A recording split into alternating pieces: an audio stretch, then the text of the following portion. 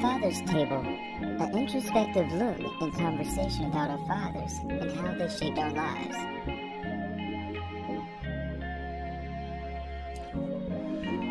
Welcome to the Father's Table.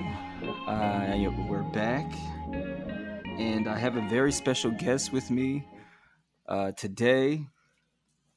I have Matthew B. Salih. Did I say that last name right, Matt? It's Salih. Most people Salih. get it wrong. It's all good. Yeah, Matt is really been a tremendous impact on I would say a tremendous impact on YouTube. Just a little background about him. Matt is a devout Christian and a teacher who is passionate about his life, and he's passionate about the Bible. Matt is a YouTuber. He has a YouTube channel he could probably tell us a little bit about. And also, Matt is an author. He's written either a book, and I think he has another one in the works of coming out. He's also the founder of the Father's Well ministry. And if you contact him, he could probably come to your local church and share there. But he's really a young man, and he's really, awesome. I've found him by way of YouTube, and I was like, I really like this guy. And he was he's fortunate enough to graceful enough to just put his phone number on one of his videos for anyone that wanted some help. So I called him one day. and that's how I met him. And we've texted here and there about a couple of things. But welcome to the Father's Table, Matt.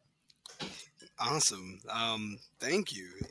I think it's pretty interesting how we have very similar ministries. So it's nice for me to go from a well to reclining at a table, at the Father's Table. But thank you for having me.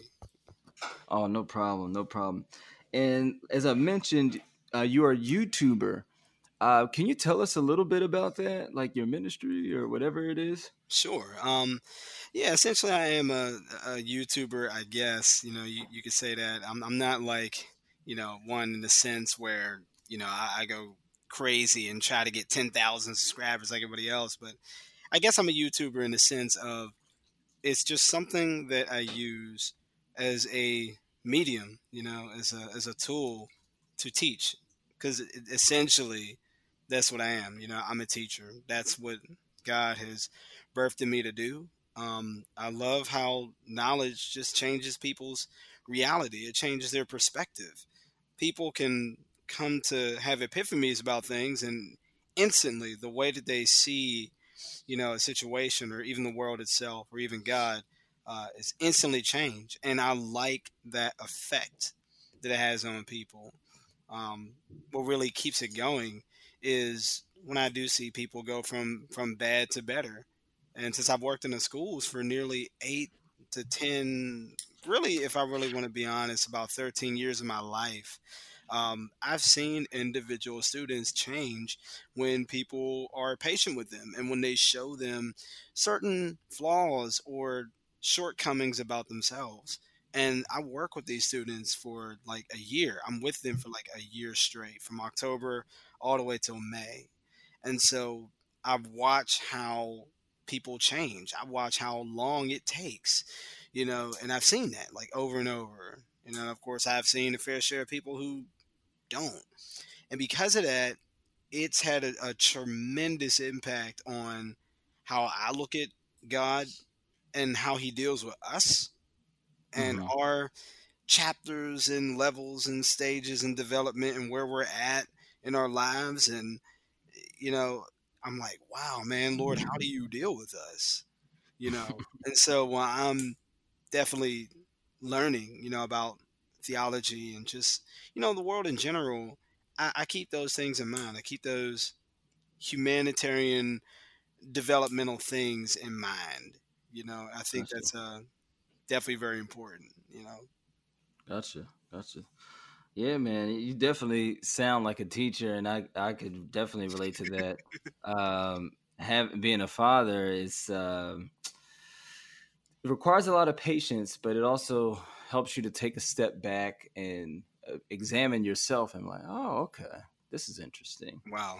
Um, so tonight I want to do something different. I wanted to do this with previous guests, but I don't think I've had the time.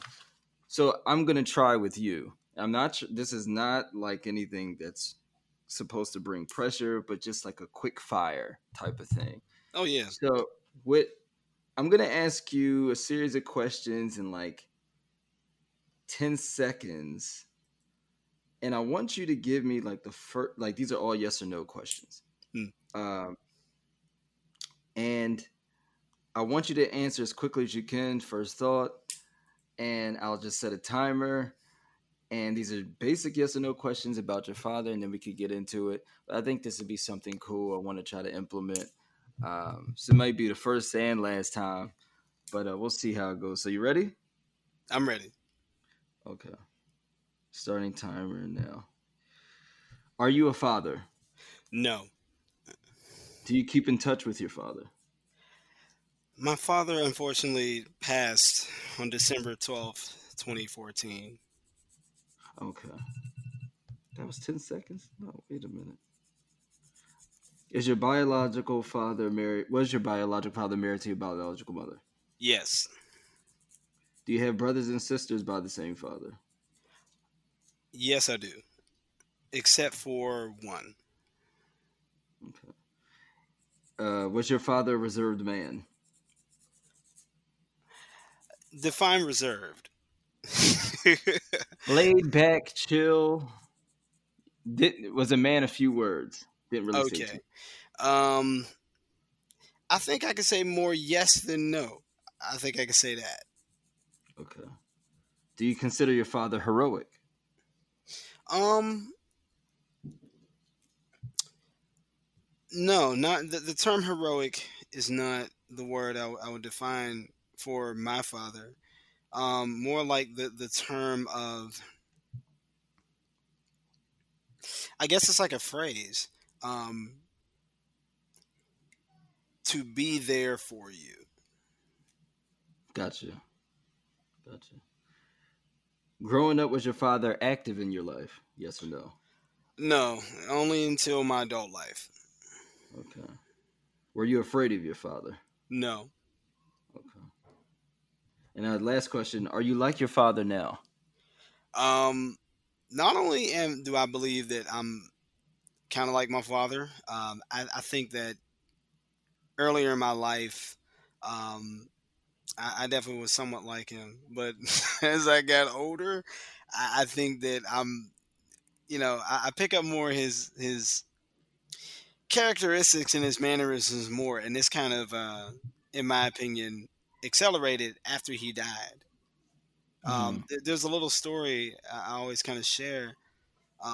It still amazes me and freaks me out to this day, and that is, I remember I was at the grave, and my mom, my sister were there, and there was like a few other people because they eventually all left, and we're all standing there over his grave, and the barriers didn't even like bury him yet, so the casket's just there, and I don't know. I remember something like came over me where I knew I was going to stand there for a very long time. And so Mm-hmm. eventually it was time for us to go. And when I started to leave, for some unknown reason, every little other moment, I would keep looking back.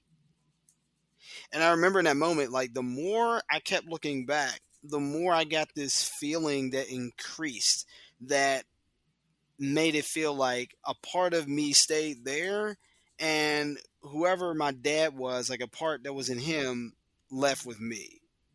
And it was Mm-hmm. like this exchange or something. You know what I mean? Of course, obviously, we all know the Bible doesn't answer every single nuance of spirituality in life. It wasn't designed that way. So it always leaves kind of an open door for you to wonder. And of course, it always gives you something to pray about. But I think about that to this day, and I hope that, like, maybe perhaps God's gift was, the best virtues of my father went with me, you know, Mhm. and the parts that I guess my father loved about me, a little bits of that, went with him. Hmm. So that's the way I would describe that. It's really insightful. Thank you for sharing and participating in that. I'm still trying to work out the kinks to it, but thank you for being my guinea pig. Um, Oh, it's but fine as long as I don't get shots. I'm fine. uh, No vaccinations either. right, right. No vaccinations over here. Um, so let's get to the this is how I begin a lot of the interviews. I want you to close your eyes, take 3 deep breaths, and tell me what comes to mind when you think of your father. Instantly, I see him smiling. That same smile that I make, and he's there with his glasses. Um, I see his walk, his stern walk. Um, oh my gosh, man, I don't want to cry.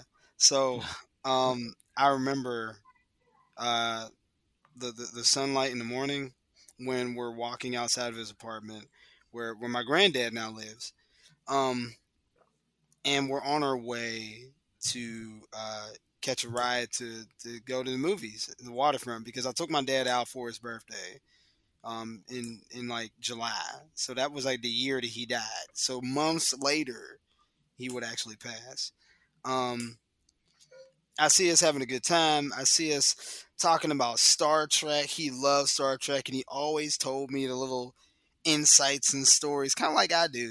Anytime someone asks me something, I'll give him like the story of it, and after that, I'll always give this little insight that makes people go And so, So was he um, like a Trekkie? Like he's like a Trekkie. yes, I love Ah, I love Star Wars. He loves Star Trek. I think he loves okay. Star Wars too. I just can't quite remember, but I do know he loves Star Trek. Um, yeah. What else? Um, I remember what I would call the Batcave, or what he called the Batcave, which was just his living room. You know, big dark curtains, uh, big flat screen TV, best chill place ever. You know, um, I remember. I see. I remember his hug. Because his body was so hard.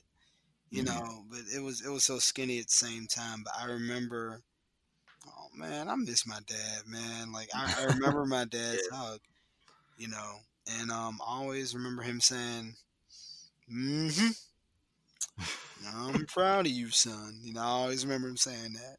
I'm proud of you. He meant that. He said it from his gut. Every time he said it, he said it from like his gut, like you could tell. You know. But yeah, I Oh, miss that sounds man. warm. That sounds really warm, man. Um, I could relate to that so much, especially the hugs. And if I start talking about it, I'll probably start I know crying. you're But it's gonna not about me, stop yourself. because my father passed away too. Oh wow, I'm So sorry. yeah, man.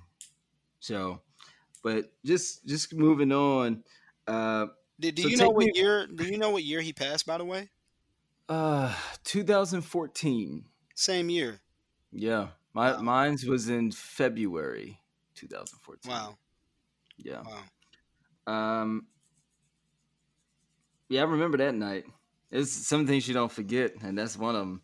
Uh, so take me back to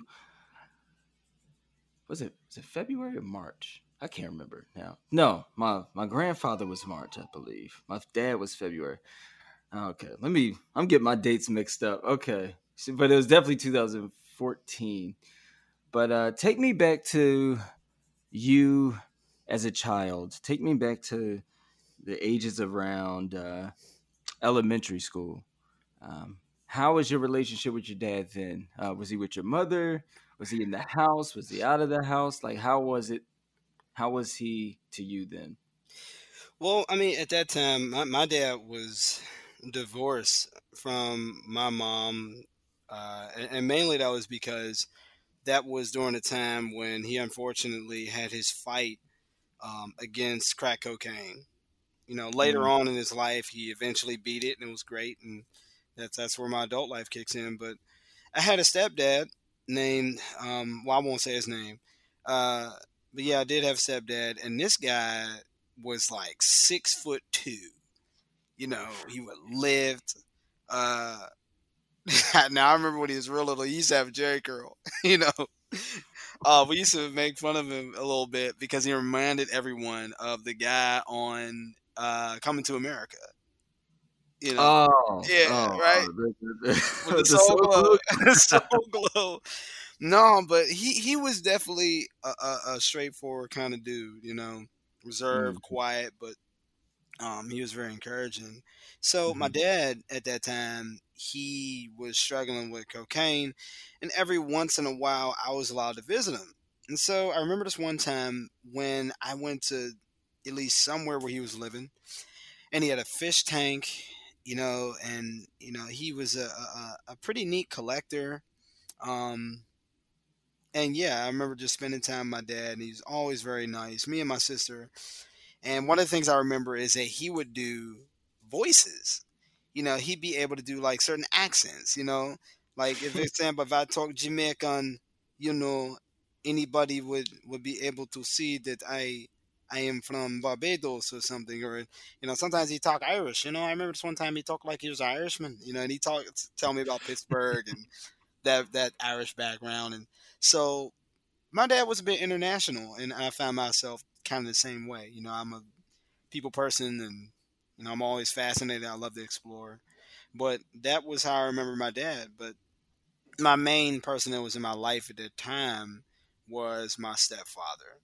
Um, Oh, okay. yeah. So, growing up when you were younger, and I'm gonna guess that this is from like elementary school to high school. Yep. Um, your stepfather was more in the picture than your biological father because he had his own things he was struggling with. Yeah. How old were you when you kind of realized, like, oh, there's a problem, or there's a drug problem, or did your mom or your stepfather sit you down and say, "Hey, listen, your father has a problem with drugs," or they kind of didn't mention it at all? And you You something know you found. what?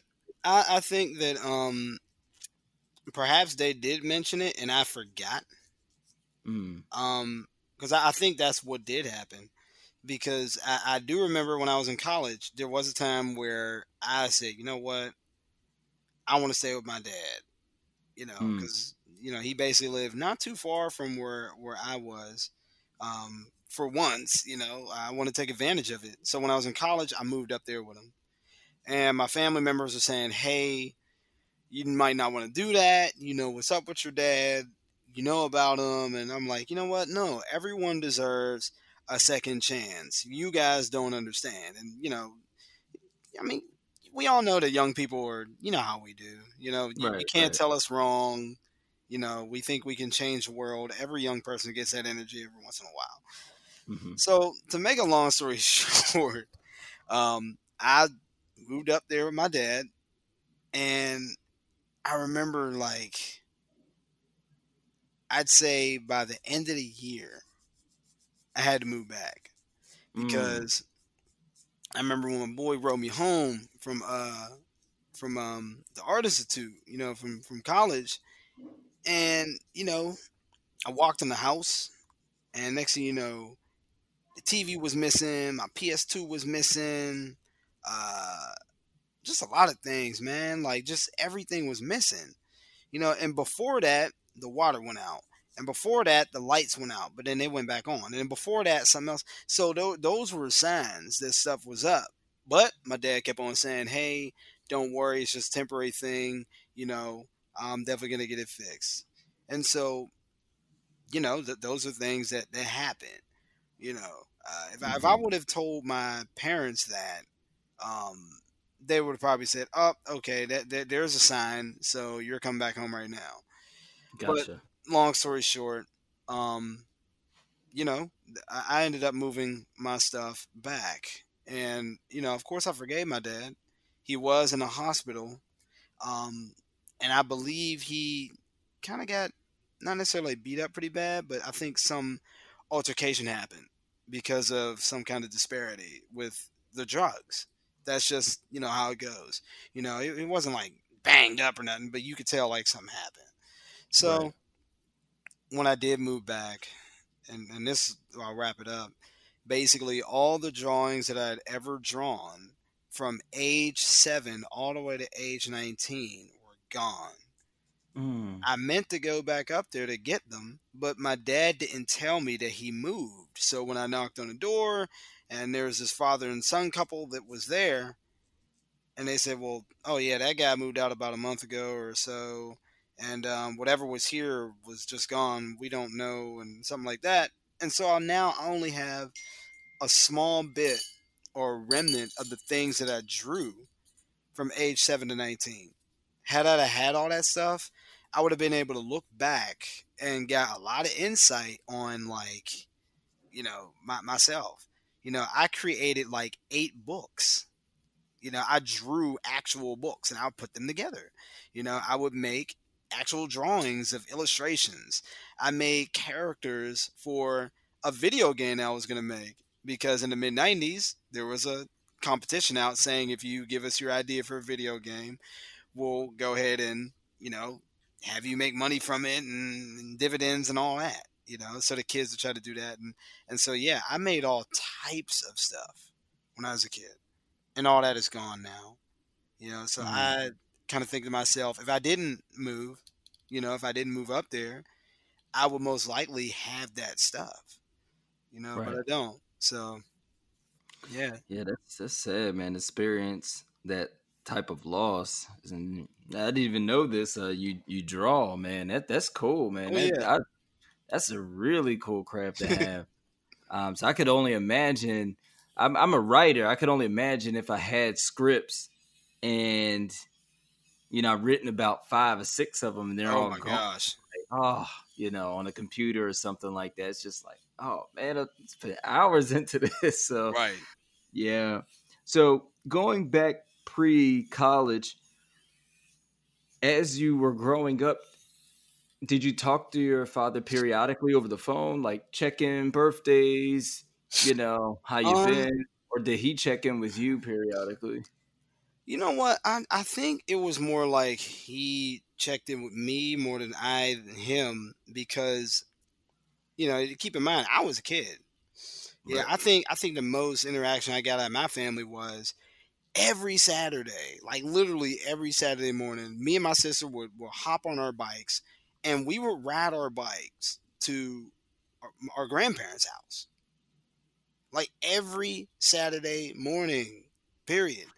That's what we did. And it was like a 15-minute ride up the hill, down the hill, and along the alleyways and beautiful scenery. And yeah, and we would go there, and that's when I really got to know my grandparents. They're the ones that would always make these special kind of pancakes, and my grandmother had always had this aloe tree that she actually used to heal us one time. We had gotten a scrape or something like that, and she put the aloe right on the wound, and I watched that aloe harden. You know, so I learned all types of little things. And my grandma pulled out old pictures of my dad and our family, because my grandfather, he basically had 7 kids.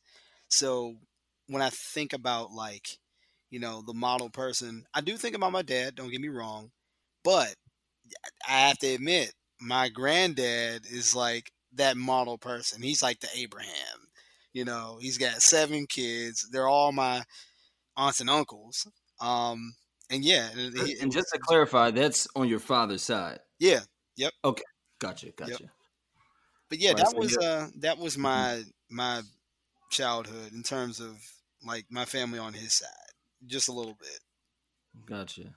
So you and your father's connection got tighter, and you got a chance to actually live with him um, during college. So if you could describe living with him, that year. You said it didn't end on a great note, but like during the course of that year, how was it? Did it have its ups and downs? It sounds like the way you described them, it seems like y'all had some cool moments and then some uncool moments. Yeah, well, I mean, what I would say is that for one, um, I would definitely say my dad was a great father. I definitely know that. Hmm. I would definitely come home from college, and he definitely always had, like, some food and provision and things, and going out. Uh, and of course, we had some great talks. We had some wonderful talks. The only thing is, it escapes me of what those talks were, and I think once again it was because I was just young and I didn't foresee, like, me moving out of there. As fast. You know what I mean? Had I Hmm. seen that, I'd have probably, took a little bit more consciousness into memorizing all that stuff. Yeah. But yeah, I think the only thing that we really had bumps on is when um, I come home one day and all of a sudden, like, the water wasn't running, Hmm. you know, Yeah. and which are all linked to, you know, that was his battle with cocaine. Right. It was a one thing that just really just kept draining everything. Nevertheless, he was a great guy though, but he just had that Achilles heel, and it would just kill him every time. Did You he know? ever discuss that with you, or was this something he didn't talk about? Oh yeah, he did. He Oh, he had discussed it with me, and then one time, he had told me, and I never forgot this. He said being on cocaine. He said the worst part is that you ride the dragon. I said, "What's riding the dragon?" And he said, "Riding the dragon is you have the highest high of your life. It's the greatest feeling ever when you first hit crack cocaine and you get that high, and they call it riding the dragon. The problem is that when that ride is over, you go back to experience that high, and usually the average cocaine addict tells you that you never ride that dragon again. And so you spend, you know, if you don't get over it, you spend the rest of your life chasing the dragon for that one mm, ride, no matter how close you get. wow. And yeah, I think I heard something like that about gambling too. It maybe I'm wrong, but it was almost like you try to chase that sensation or that feeling or that jackpot of winning that first time, and then you try to keep chasing that. I gotta win type of deal. Maybe I'm getting my analogies messed up, but I remember hearing something similar with that. You're trying to chase that first high. yeah, Uh, wow. Well, it's great he shared that with you, and he was open and honest and transparent about that with you. Um, just just want to shift here. So you mentioned that you're a man of God. Was that something that you picked up from your father at an early stage, or was it something he talked about, or you weren't introduced to that by him at all? well, when I think about, like, the phrase "man of God," I think about myself at age 7. Hmm. Like, 7 years old was the year that I had, like, the first full awareness of who I was. So when I was saved at age 7, and I remember, it wasn't even at my home church. It was at my stepfather's mother's church. In other words, his mother, right? That would be like my grandmother, basically. There was a man who basically was preaching the gospel. It was a small church. It was Sunday morning, and he just preached the gospel. And it's like it's like that one time. It's like that one way that Sam from Lord of the Rings explained stories. He said, "Stories stick with you, even if you're too young to understand." And I'm Hmm. like, that's exactly what happened to me when I was 7 years old. He was talking about this man named Jesus, and I didn't know him from a can of paint. But the way that he described this man and what he did and how he died on the cross for our sins, and that he loves you so much that he came, and he came to earth to reconcile us to the Father, to bring us back home, because we were lost. We were lost in our own sin and our own mess. And the better we tried to make it, the worse we got. Like, this guy just went in. And all of a sudden, in the end, he talked about being saved and becoming a child of God, a son and a daughter of God, and if you want to be saved, you come on down this aisle. And I remember, my mom didn't make me or nothing like that. And she said, you can go if you want. And so I kind of like stood by the not the pulpit, but just the edge of the pew. And then finally, I just walked on down, and I repeated these words, and I meant it, even if I didn't fully understand it. But I just believed it, and I never forget that the moment it was done, I felt like I was somebody's son. Mm. I can't explain why, but I felt like I belong to God, and therefore I'm a child of God. And that whole vibe, child of God, eventually became man of God when I became a man. So I always had this close yoke to God.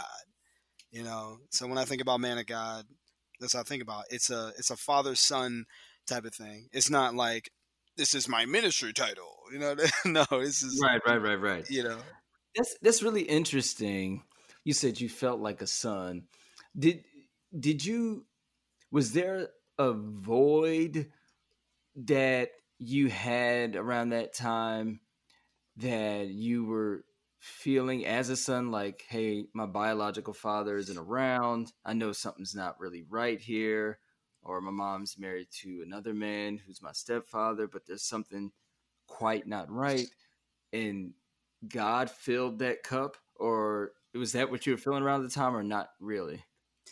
Um, no, like here's, so I guess I'm like the weirdo. Um, no, I never had any of those feelings. You know what feelings I had when I was 7 and 6 What's and 2? A sense of something's out there. A sense of, I don't know, like adventure. Something big is out there. Something great. that? That's the sense I've always had. And when I went to school and I learned about new things, that sense just got bigger. And so when I would hear stories about the Bible, it got real big. You know what I mean? And then finally, when the reality of God had set in, I was like, okay, I think this sense has found a home. I think Mm, that deep down on the inside, that's where we're all search for. We have this hunger that only God can feel, not life and adventure and things like that. And as great as those things are, but it found a resting place under the idea and concept of God, and everything else fell into place. So for me, I was happy with my mom. I was happy with my stepdad. We went to vacation every year, Ocean City, Maryland. Like, I was like a happy-go-lucky kid, you know, great. and that was it for me. But when I got saved, it was just like, oh, this is what everything's about, you know. Gotcha. Gotcha. That makes sense. And So I'm sorry I didn't have, like, the story of, my father's missing and I'm looking for this missing piece. no. You'd be surprised. A lot of stories aren't really like that. Some of the stories some of the stories I've heard so far, it's all sorts of different directions. You can kind of hear it like in an underlying way, but it's not. I don't recall someone vocally saying it. I was always looking for my father my whole life. I mean, I don't know if they've that was just blunt in the way they said it, but maybe in a weird way or a different way, someone's kind of looking for a father figure in some sense. But Yeah. it sounds to me like you had that father figure in your stepfather, um, and he took that responsibility and showed you different things Oh yeah. and pointed you to, hey, there's something bigger than out there, and you were looking up like, okay, what is this thing? And I just want to move forward.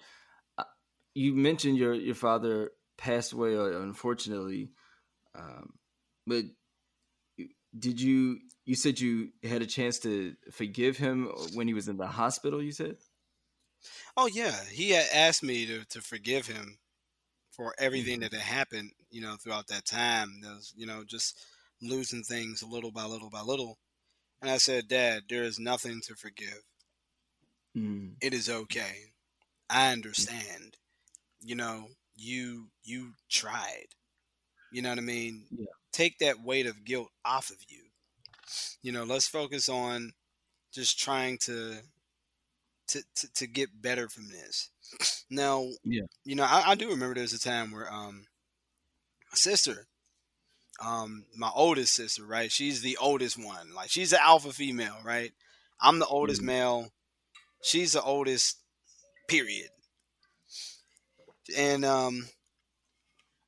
she was living in a certain area at the time, and I remember, I think she was pregnant with my who would be my nephew, pregnant my nephew, and she was living with my dad. And there was this one night where like dad didn't come home, mm, and my sister she got this vibe like, you know what, I think he's at it again because he didn't come home like at all. And so finally, when he did come home, he looked like a zombie. mm. That's one thing I never forget. I saw it for like a little bit, but I admit even I was too tired to kind of remember because I just really was like in bed. But when I did get up, and I went to see him, and me and my sister, he didn't want to be bothered, but he looked like a zombie, and we know what he did, you know.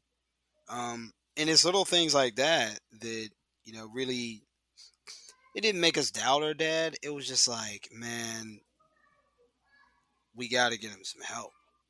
Yeah, Um, but those are definitely some struggle moments. But I just thank God that eventually he did get the victory in the end. awesome. Yeah, he That's did good, break man. free. You know, I could only imagine, Matt, that um, trying to break free from that, man.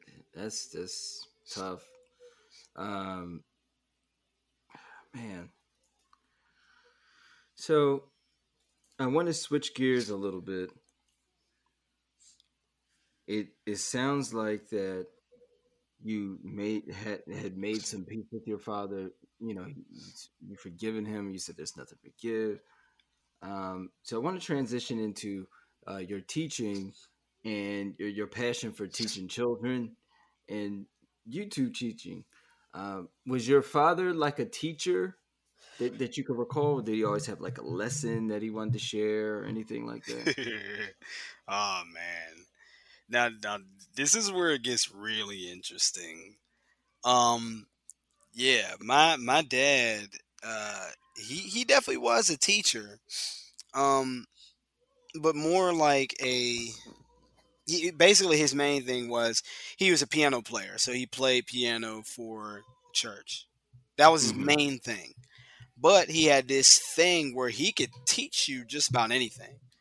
Um, Now, when my grandmother had passed, which was years after he passed, my stepdad had told me at my grandmother's funeral, he said, "Hey, son, did you know that your dad, yes, he was a teacher, but guess where he got it from?" And I said, "Who?"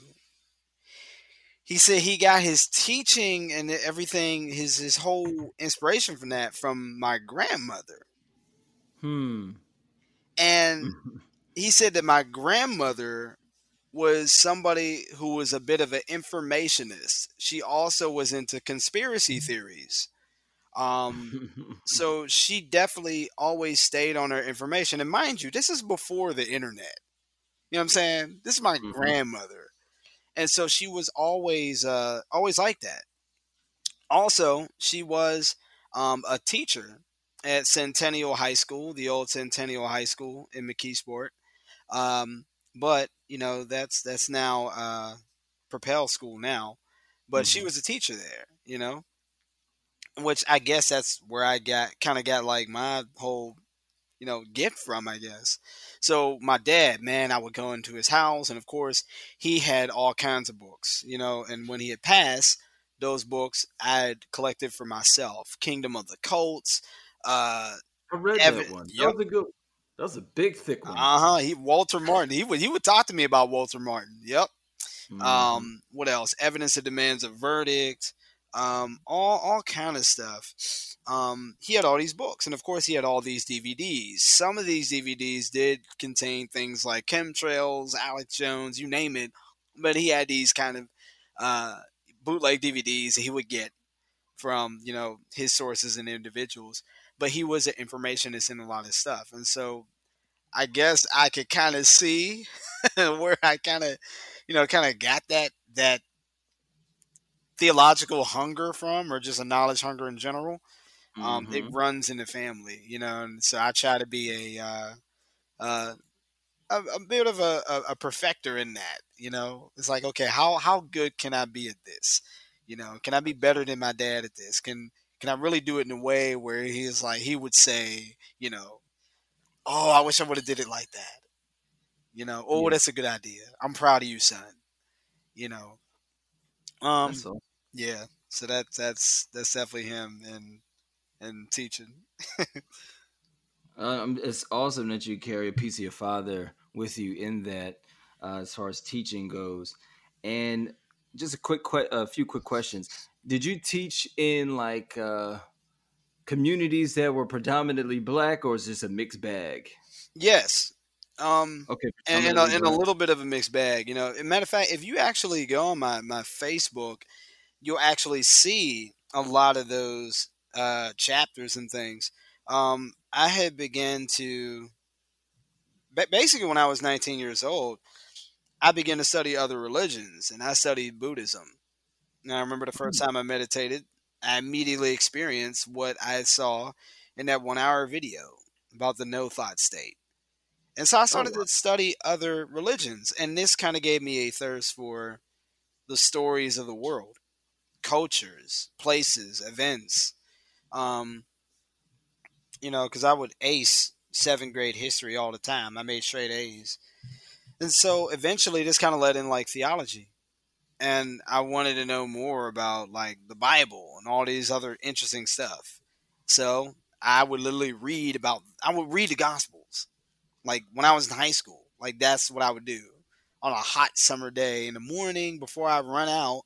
I would open my window, the wind breeze would kick in, and I would go ahead and just read about Matthew, Mark, Luke, and John. I would just read about this man named Jesus.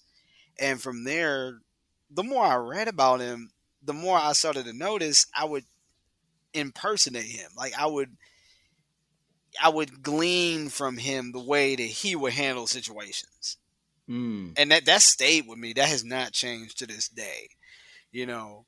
Um that's awesome, man. so yeah. Now later on, to make a long story really short, because I'm trying to be short. Don't worry, I know. Uh, things Your went time. from being very personal to very theological for many reasons, and that was because there were other beliefs out there that basically tried to ransack Christianity, ransack my beliefs, ransack my relationship with Jesus, and I ran into Keith Truth Thompson, and I watched him debunk something called Zeitgeist. And he did it with ease. And this was in 2007. And once I watched how he did that with ease, I was like, wait a minute. These things that people say aren't so stone walled. They're built on stuff where the sources don't even say anything. I said, how much more stuff is out there like this that's just pervading, and Christians are just falling to it. It's like, wow, it's like an elephant that has uh, a twig that has a rope on its leg. It could snap free any moment, but it thinks it's stuck. Mm. you know. And so, long story short, a lot of my studies became, it became less personal and more theological. But I had to turn that back around, which I did. I won't get into why because I'm trying to keep everything really short. But No, man, you could that's take where your time. We can flow because I just wanted to chime in. I I know. could relate to a lot of what you just said, and Yeah, I want to be conscious of your time. I know you're a very busy guy. Hold on one second. and I have time today. I do. Get- Phone rang, y'all. And right now we're experiencing technical difficulties. Yeah, very very technical difficulties. I'll have to edit that out. Uh oh. um, yes. I don't know. We'll see how that goes.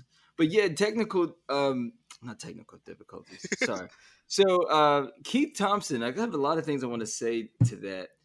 Um, I've watched some of his videos, and I think that is what introduced me to a lot of, I guess the word would be apologetics as well, Yeah. when it comes to Christian stuff. And really interesting how this media is just reaches a lot of people. Also, that also resonates with making Bible studies too theological and not personal. I Right. definitely relate to that. I've gone down a few rabbit holes myself, Yeah. and The ego but is a scary thing. So yeah, yeah. And so you said you did teach to predominantly black kids, and I think still to in some capacities. So, oh right, I didn't get into that. I'm well, so yeah, sorry. yeah, I just wanted to know you Right. when Yeah, you I wanted yeah. to right, I'm so sorry. Yeah, so basically my job was I was a prevention specialist. And so I had went into schools to take all of the troubled students that would give the teachers a hard time because we already know that teachers are up to their neck in things that they shouldn't even have to concern themselves with. But that's just the way it is, unfortunately, with today's society. So what happens is, as a prevention specialist, I would come in and I would take the toughest kids away from their classrooms and I would teach them in small groups. I would allow them to talk about their frustrations. I would hear them out. And this is a part where personally for me, I guess a lot of revelation really did hit me. One, I was given a curriculum, but I noticed that the curriculum, it just didn't like hit the kids right. And so what I had to do was I had to take that curriculum and make it translatable and relevant to the student's life. And it had some success, but it had more success when, you know, I would go ahead and basically almost do away with the curriculum altogether and I would create my own PowerPoint lessons filled with activities that would cause kids to think while having fun at the same time. And they loved it. And I loved it too. And a lot of times, when the students, especially the younger ones, would begin to kind of grow on you, they would call you dad by accident. Um, they would mimic your behavior. I noticed all this stuff with kids. And Now, so, I'm so glad you said that because I want to jump in there yeah, because it leads to my next question. Working with those types of children in that environment, and I think you might have already answered it, but did you perceive or did some of these kids open up to you about their relationship with their fathers and was it lacking to in your summation? most definitely. Wow. Yes, a lot of the kids are hyper masculine Mm. because they don't have. Can you break that down for our listeners? Okay, so for example, they're at a point where their hormones are starting to kick in and they're transitioning from boyhood to manhood, and that process goes totally unregulated. So, Mm. you know, think of it like if kids, during that transition stage becoming adults, but that transition stage involves superpowers. Think about it like that.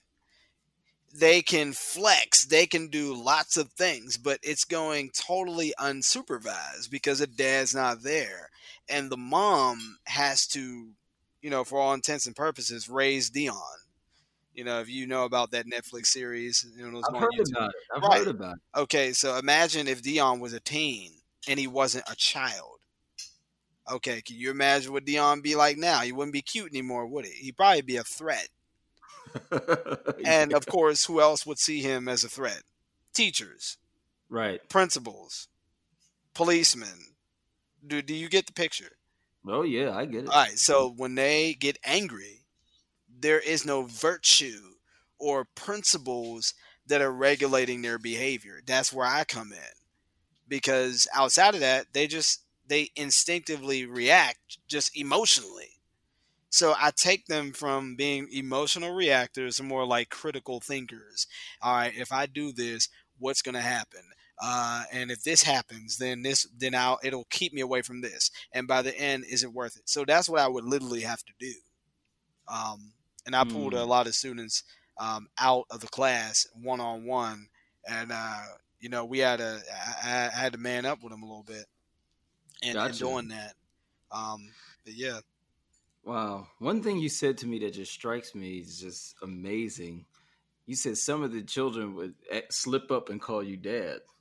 Oh yeah. I that how did that make you feel when you heard that? Like I mean, to me, it was just as natural as rain, because I think I don't know why, but there's just this.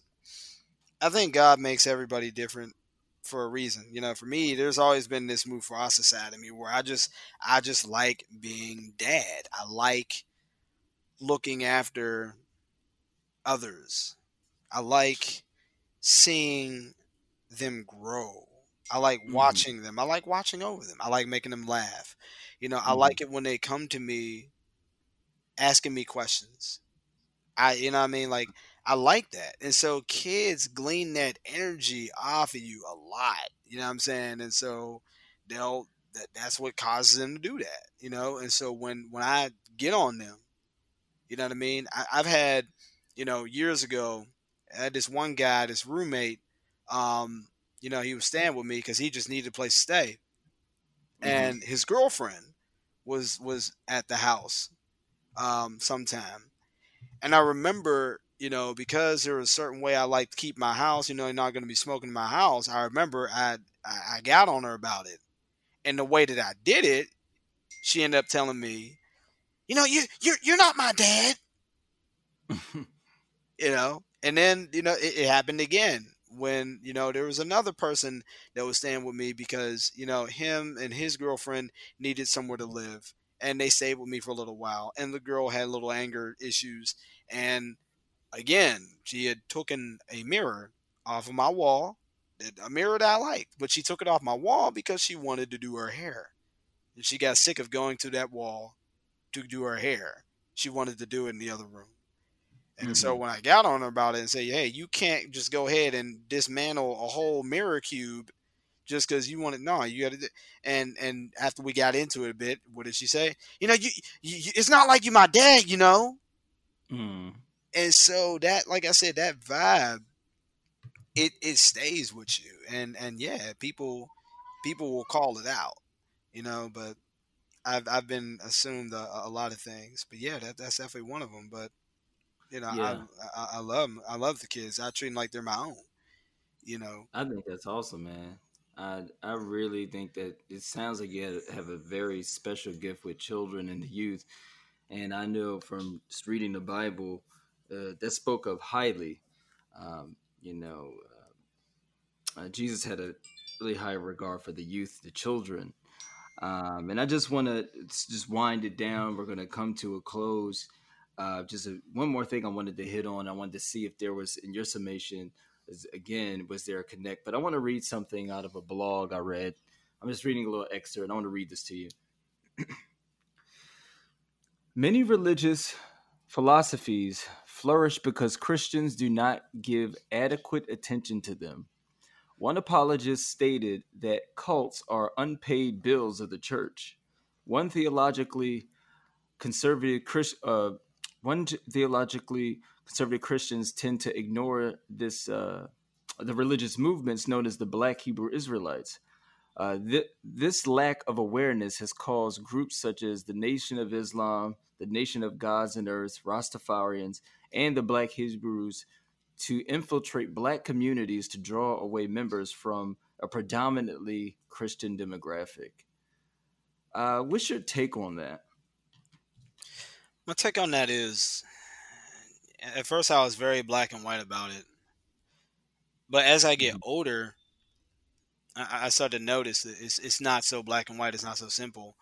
I do believe that, you know, that cults and other interesting philosophies are the unpaid bills of the church. I remember I used to say that, but now that I think about it, even if, let's just say Christianity was able to answer lots of questions, the fact is that there would still be questions.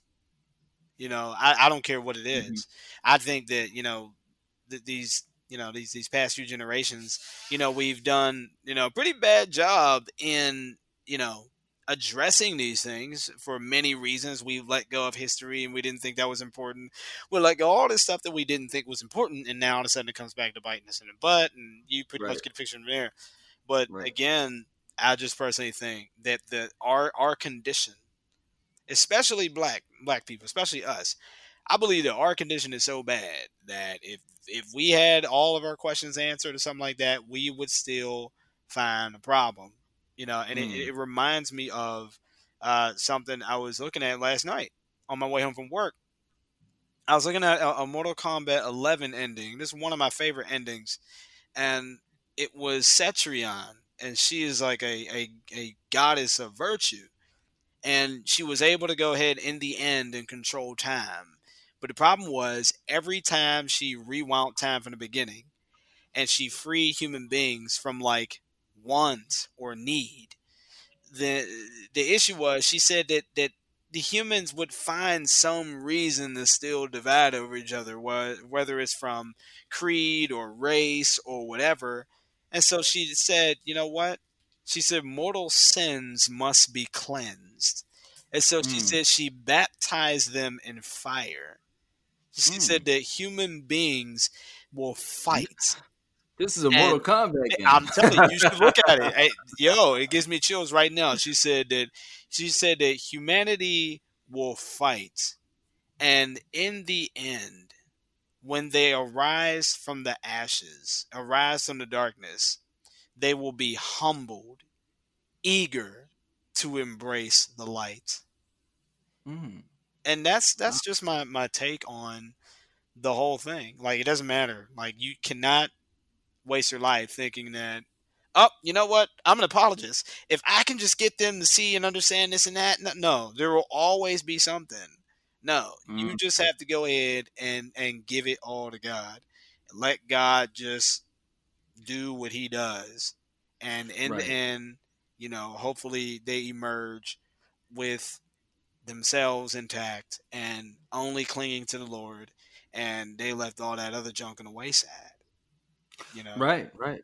And the reason why I brought that up, and you're absolutely right, is it's such a deeper issue than trying to answer questions, Oh and yeah. I think sometimes, you know, and this is something I struggled with. You feel empowered when you have more knowledge. You know that saying, "Knowledge is power," Yeah. and I think we have to be careful with that. Um, because if you don't have love, it's not going to really mean anything or do anything, but it Oh could yeah. hurt you. And the reason why I brought this quote up is because with you working with the youth and your experiences with your father, and the importance of being there for their children and different things like that. I think sometimes cults or even the church could replace like or try to replace like a dad in a sense. And Mm, I don't know if God designed life that way. I think fathers has a specific unique role in a child's life. And church has its place, and movements and groups have their place. Um, but it seems like when you don't have that, love the way you put it, something to kind of guide you in the way you should go, you kind of give yourself over to whatever passion or something that's going to feed the things that you want to do, whether you're angry or you have a gripe against something or your church hurt, or and then you're going to try to join something that filters that, and you can, you partake in what they're doing. And I read that, and that maybe that's, the church's unpaid bills, the spawns of things that aren't checked in the house. And this is what happens when you don't check them. People join this or people start this. And that's why I read that to you, to get your take on it, because you work in that ministry, in that service. But brother, this has really been cool. I yes. just want to say, do you have anything that you would like to say? Any words of wisdom? And please feel free to plug your uh, what you got going on. But any words of wisdom for anything to our listeners as we close this out? Um, what words of wisdom would be? I would definitely say always hold on to God, always hold on to hope. Um, Embrace the present moment all the time. This will become easier the older that you get, and especially if life doesn't go the way that you would like it to go. Um, I would definitely also say that there's a great, tremendous sense of joy that comes when you embrace God for who He is instead of what you want from Him. Seek His heart, don't seek His hand. Mm, Um, Also, I think that we really do, in terms of Black community, we really need to just start focusing on some of the major issues when it comes to us, which is fatherless homes, mass incarceration, and single parent.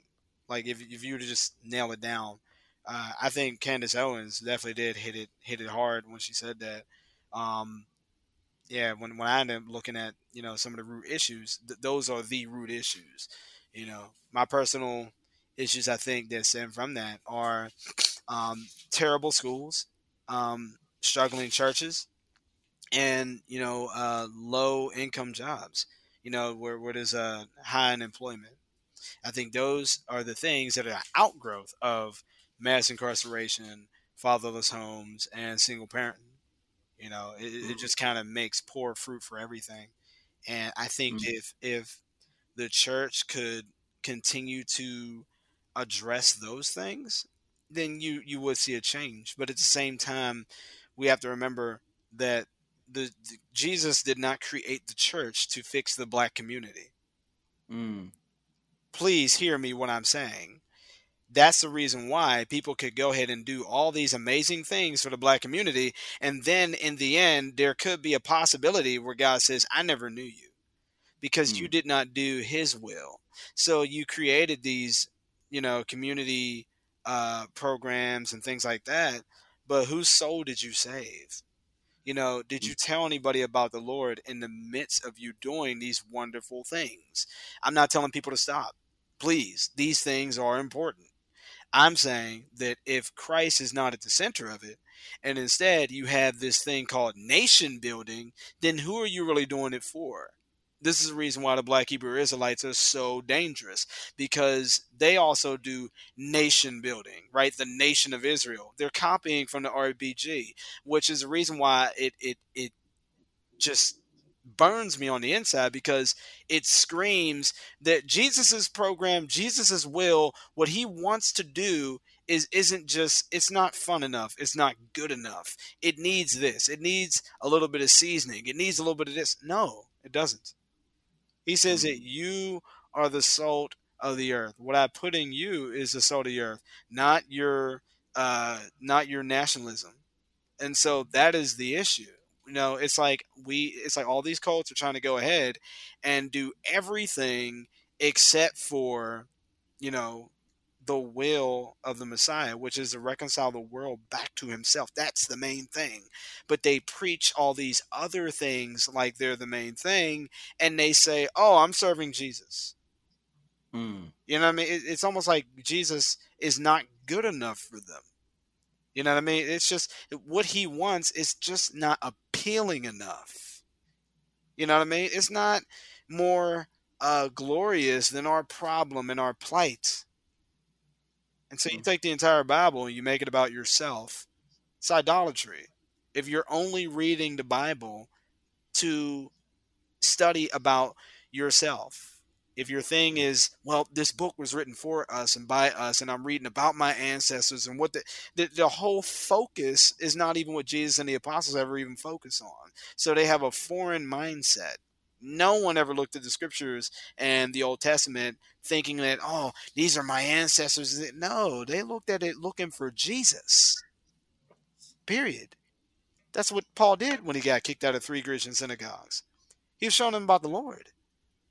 And Mm. it's so that Yeah. mindset is just totally foreign, and that's just a lot of my frustrations. And I hope that I hope they change. I pray that they really change and embrace God's will.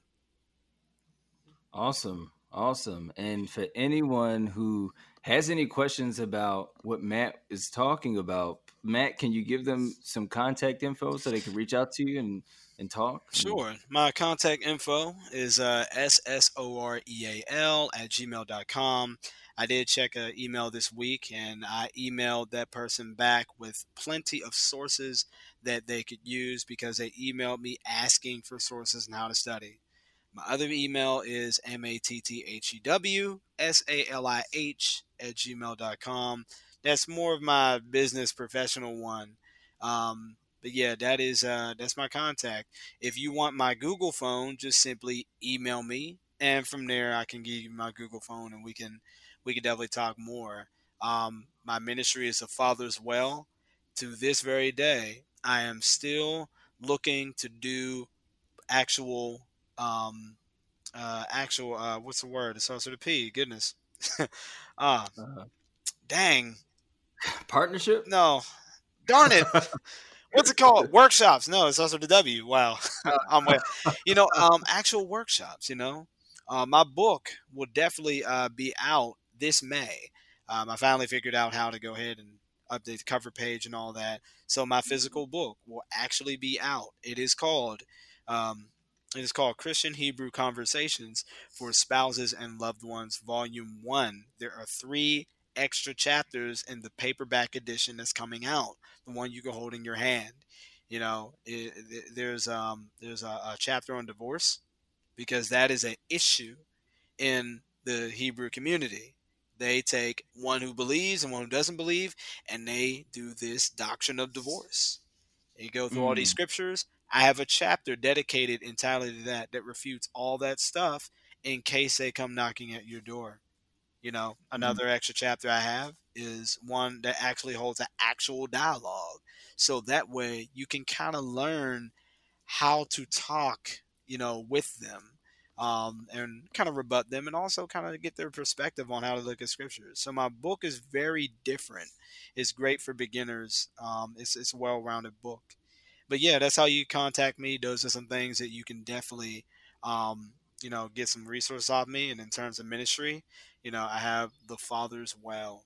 Um, so yeah, if you want to be benefited by those teachings and those lessons for your church, I'm definitely willing and open to talking with your pastor, your congregation, your leadership. Please get at me. Awesome. Well, Matt, I want to thank you again for coming on the show. It was a great conversation. I liked it. Did you have fun? Oh yeah, most definitely. Cool. Memory lane all the way. So Awesome.